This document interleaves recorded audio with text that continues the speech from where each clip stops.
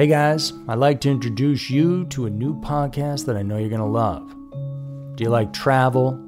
Do you like picturesque locations and getting away from it all?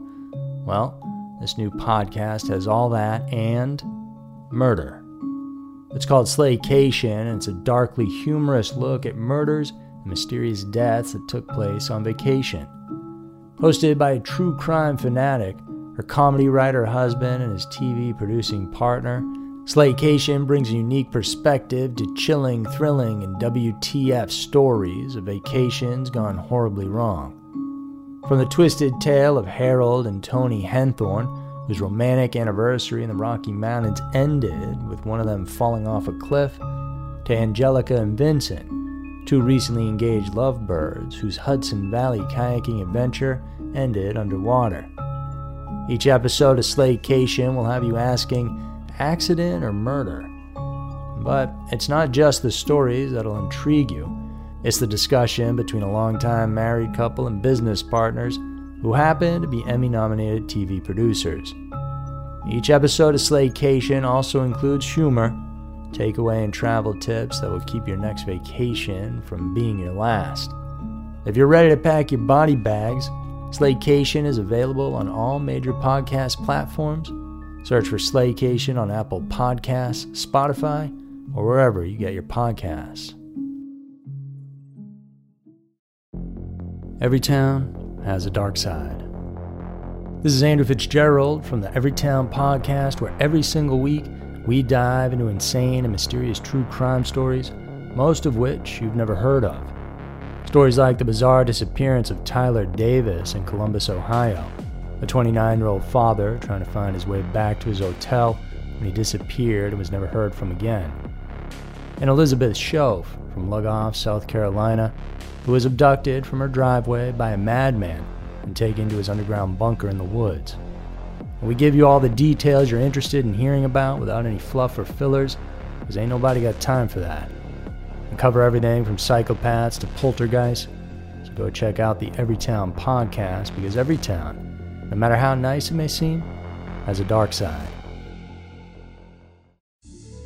Preparation is key to survival when you're in the vast wilderness. Being ready for anything that could come your way is the difference between life and death. So long as you have the right equipment, mindset, and people with you, everything should go smoothly, and yet there are many true-to-life instances in which experienced hikers, bikers, and wildlife hunters, some even experts in their field, have mysteriously disappeared without a trace. Thank you guys so much for tuning in today. After you guys are done listening to this, you gotta go check out our other podcast called Everytown. Everytown has a dark side, and over there we dig deeper into some of the more sinister and strange cases that you've never heard of. But for now, here are 5 cases of missing hunters who were never found. Number 5, Dale Banker. Dale Baker, a man from Denver, Colorado, was an outdoorsman who loved to hunt. An enthusiast, the 59-year-old made sure to procure all the necessary hunting licenses to operate in a particular area of western Grand County in Colorado. Needless to say, he definitely knew what he was doing and was pretty good at it, but in October of 2007, fellow hunters found his guns, camping equipment, and other personal items stashed inside his locked vehicle that was parked on Forest Service Road 103 in Chimney Rock, a heavily hunted area in western Grand County. The report of the guns was forwarded to the local office of the Colorado Division of Wildlife, now called Colorado Parks and Wildlife, who then conducted a quick investigation on the matter. Wildlife officers said that witnesses saw a man believed to be Banker sitting inside the truck on the afternoon of October 21st. Heavy snow fell that evening, and after that, he was never seen again. Records show that authorities made a thorough inspection of the vehicle, but they couldn't find any evidence of activity or fresh tracks in the snow surrounding it. Since they could only do so much, park officers then notified the sheriff's office about the incident. Aside from making a further sweep of the area, they also contacted his home in Denver, but no one was there to answer. They also reached out to several relatives and friends, but they couldn't tell anything substantial about what had happened to the now missing Hunter. On October 28th, a week after the vehicle was found, the Grand County Search and Rescue, along with the Sheriff's Office, conducted a one-time manhunt operation. And even with the help of numerous search dogs, they couldn't find any single trace of Banker. Stumped with little information, the case eventually went cold. In 2018, 11 years after the investigation occurred, police then received a report from two hunters that they had found personal items as well as a skull in a ranch near Carter Mountain, roughly 19 miles north of Kremmling, Colorado. The bones, and skull in particular, bore no signs of trauma, so they ruled out the possibility of foul play. Upon inquiries, they discovered that this property was owned by Banker, and authorities suspected that the human remains could have also belonged to the missing hunter, but they have yet to identify them. As this was, once again, an ongoing investigation, police couldn't fully disclose details of their findings. As of today, Dale Banker remains a person who is yet to be found. Theories are now circulating around the probability that the discovered skull could have something to do with Banker's disappearance. Was it him? And if not, then this could make things even more complicated. But as for now, we'll have to wait for the answers to be found. Number 4, Tom Messick. Tom Messick once served in the U.S. Army as a paratrooper with the 82nd Airborne Division. According to people that knew him, the last thing this 82-year-old veteran would have wanted to do was just sit at home during his retirement, which is why, even at the age and having a considerable number of injuries incurred throughout his life, the Warren County, New York native continued to go hunting and to be one with the wild. Aside from being a fully licensed hunter, Tom also taught the craft as well as survival skills to young ones for many years. For being such an experienced backwoodsman, it then came as a huge shock when they determined what happened to the man that everyone lovingly called the One-Eyed Hunter. It was a beautiful day on November 15, 2015 in Messick, along with 6 other hunting friends, were out looking for deer in an area that was part of the Lake George Wild Forest. Considering his frailty, the octogenarian was supposed to stay in one spot as other younger members would walk through the woods and push their prey towards him. When they arrived at their rendezvous point, they saw that Messick wasn't there, and they couldn't find a single trace of him at all. He didn't even leave any of his belongings behind. That day, he was wearing his usual hunting attire of duck boots, camo pants, coat, gloves, and a checkered hat. He was also carrying a rifle and a walkie-talkie. His friends tried as much as they could to call out for him, but when nightfall came, they went back to their headquarters and reported the man missing to his family and the police. Straight away, the following day, over a dozen trained search and rescue professionals scanned the hunting grounds and the nearby area for any sign of him. But when they couldn't find him, they resorted to asking for help from the proper authorities. It was a spectacle, to say the least. 15 law enforcement agencies, including the New York State Police and even the FBI, huddled together to locate the missing war veteran. Scent dogs and SAR helicopters were also employed in this gigantic effort, but despite the scale of the operation, they failed to find even a single hint of Messick's presence. It was as if he had literally vanished out of thin air. Given his age, searchers were quite confident that he could not have gone too far, at least while on foot. Knowing the many caves, crevices, and other hazardous spots in the area, they suspected that he may have somehow fell down, but this was quickly ruled out when they couldn't find him in these locations. The FBI thought that there could be foul play involved, and the possibility of an abduction was also looked into. But then came the most fantastical, if not the most unnerving explanation as to why he actually disappeared. In a documentary where Messick's case was featured, one of the people who was there when he went missing said that they could hear strange noises emanating from the woods that day. When asked if they had told the authorities about this observation, they said that they had, but that their statements were just shrugged off. Ever since then, there have been many questions surrounding Messick's disappearance. Did he just simply lose his way, or was he kidnapped by a serial killer? Though illogical, many people couldn't help but consider the possibility that it might have been something paranormal in nature, given the strange sounds that the experienced hunters were hearing, as they said it was no animal that they knew of. As to what exactly it was, though, we all have yet to find any answers. Number 3. Eric Smith. You may have heard from other stories on our channel about people who were driven to begin a new life and decided to willfully disappear from the face of the earth on their own accord. But our person of interest in this story really had no reason to do that. His name was Eric Smith, and the 41-year-old was best remembered by everyone in Cedar Bluff, Virginia, as an extremely dedicated family man, loyal to his wife and daughters. As intense as his love for his family was, Smith was also known to be very hardworking. So much so that many times he never called in sick, even when he was over at Consol Energy, a coal energy company, and Buchanan County. Even at his relatively young age, Smith had a high responsibility as a shift manager and was in charge of managing more than 500 people. Most, if not all, of his co-workers spoke highly of their supervisor. Kind and fair, he's the person that they looked up to at work.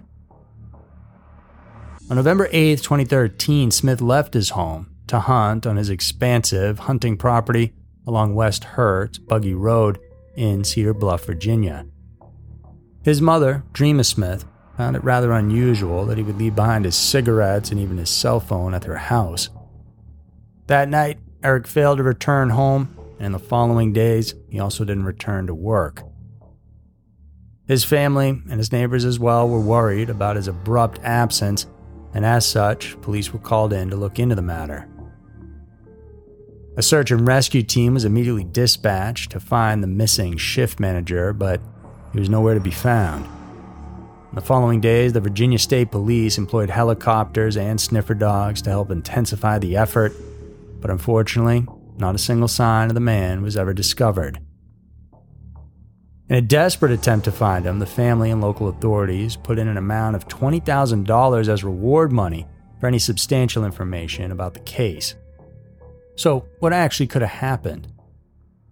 Some say he may have succumbed to illness or have met an accident along the way, but not even a single bone is turned up, prompting most to rule out this possibility. There could be foul play involved, as some have suggested.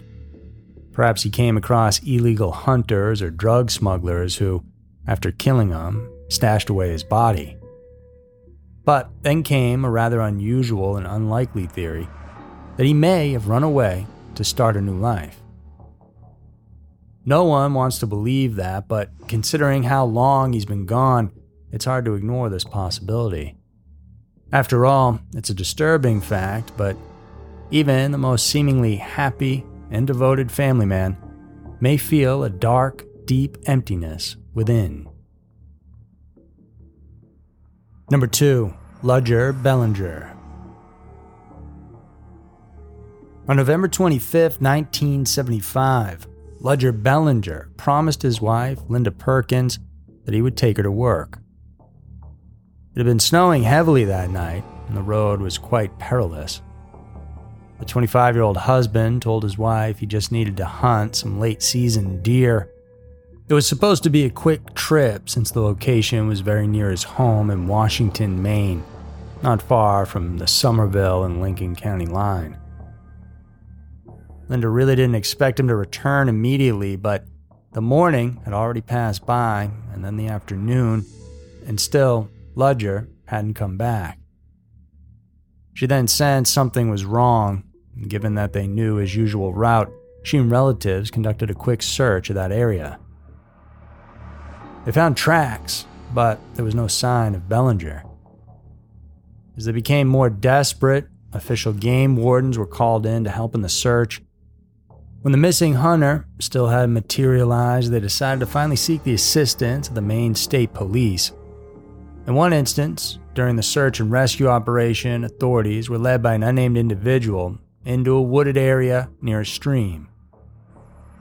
Investigators discovered what appeared to be footprints there, and the trail they followed brought them to a spot where they believed Bellinger had shot and dressed his prey.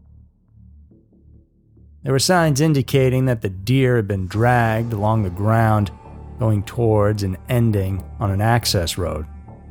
Detectives suspected that after reaching the road, Bellinger may have been picked up by a passing vehicle. At some point, law enforcers suspected that there might have been some foul play involved in this case, and sure enough, they found a crumpled receipt at the scene. This led them to two individuals, one of whom died less than a year after Bellinger had vanished. The other person, Danny Collins Jr., is still living in Maine. Reports said, but weren't confirmed, that Collins actually confessed that on November 25th they picked up Bellinger, whom they assumed was there waiting for a ride. High on drugs, one of them supposedly shot the new passenger in the back seat of the car. Police did in fact go through that vehicle, and they found that the interior looked like it had been washed. The rear seat was even plucked out and was nowhere to be found, and adding more to this intrigue was the fact that they found deer hair in the trunk, even though Danny wasn't a hunter. Still though, despite all these circumstances, a single arrest was never made. Almost 50 years since Bellinger went missing, his family and friends remain unaware of his whereabouts and, more importantly, of his fate. Number 1. Sean Higgins. Each year in Oregon, there are about 1,100 people, bikers, hikers, and hunters alike, who require rescue from its vast wilderness. The majority of them make it home alive, but since 2016, there are almost 100 individuals who have been reported to have died in the back country. Another 80 of them stepped into the woods, never to be seen again. Sean Higgins is one of those who went out to hunt and then simply vanished without a trace.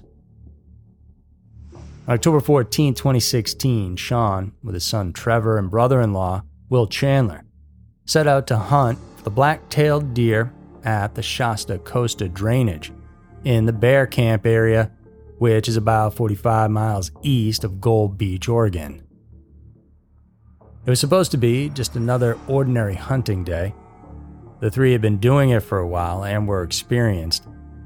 As it was their routine, Trevor, being the youngest, would wait by the truck while Sean and his uncle ventured out into the woods.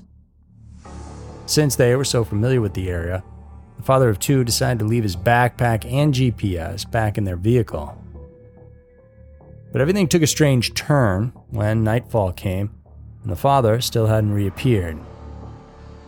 It didn't help that a storm had suddenly loomed over the horizon, and desperate to find his dad, Trevor told Will that they'd better split up and look for the missing hunter.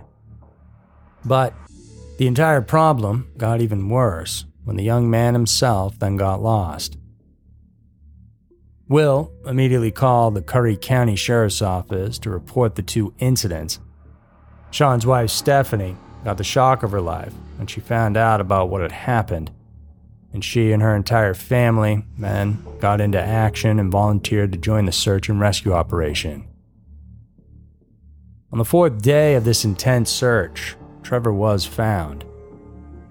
He was quickly rushed to the hospital after suffering severe hypothermia from the harsh conditions he found himself trapped in. The search for Sean continued. More drones, more helicopters, and more canine units were added to the already huge task force formed to determine the man's whereabouts. On October 25th, authorities had to suspend the search as the trail became more dangerous with the changing of the weather. But Stephanie and her 2 sons would still make quick trips now and then to the spot where they believed Sean had vanished. But 6 years have already passed, and Higgins remains a missing person still. But if there's any consolation in the matter, it's the fact that everyone managed to find and rescue Trevor. Had they not, it would have been an even bigger blow to the entire family, especially to Stephanie, who, even at this time, is still perplexed and disheartened over her husband's disappearance. So that's going to do it for our podcast today, guys. Please take the time to rate and share this content with your friends and family. And if you're craving even more intriguing true crime stories, then head over to our Everytown podcast. Over there, we serve some of the craziest tales that have ever happened all around this country. Thank you so much. I'll see you in the next one.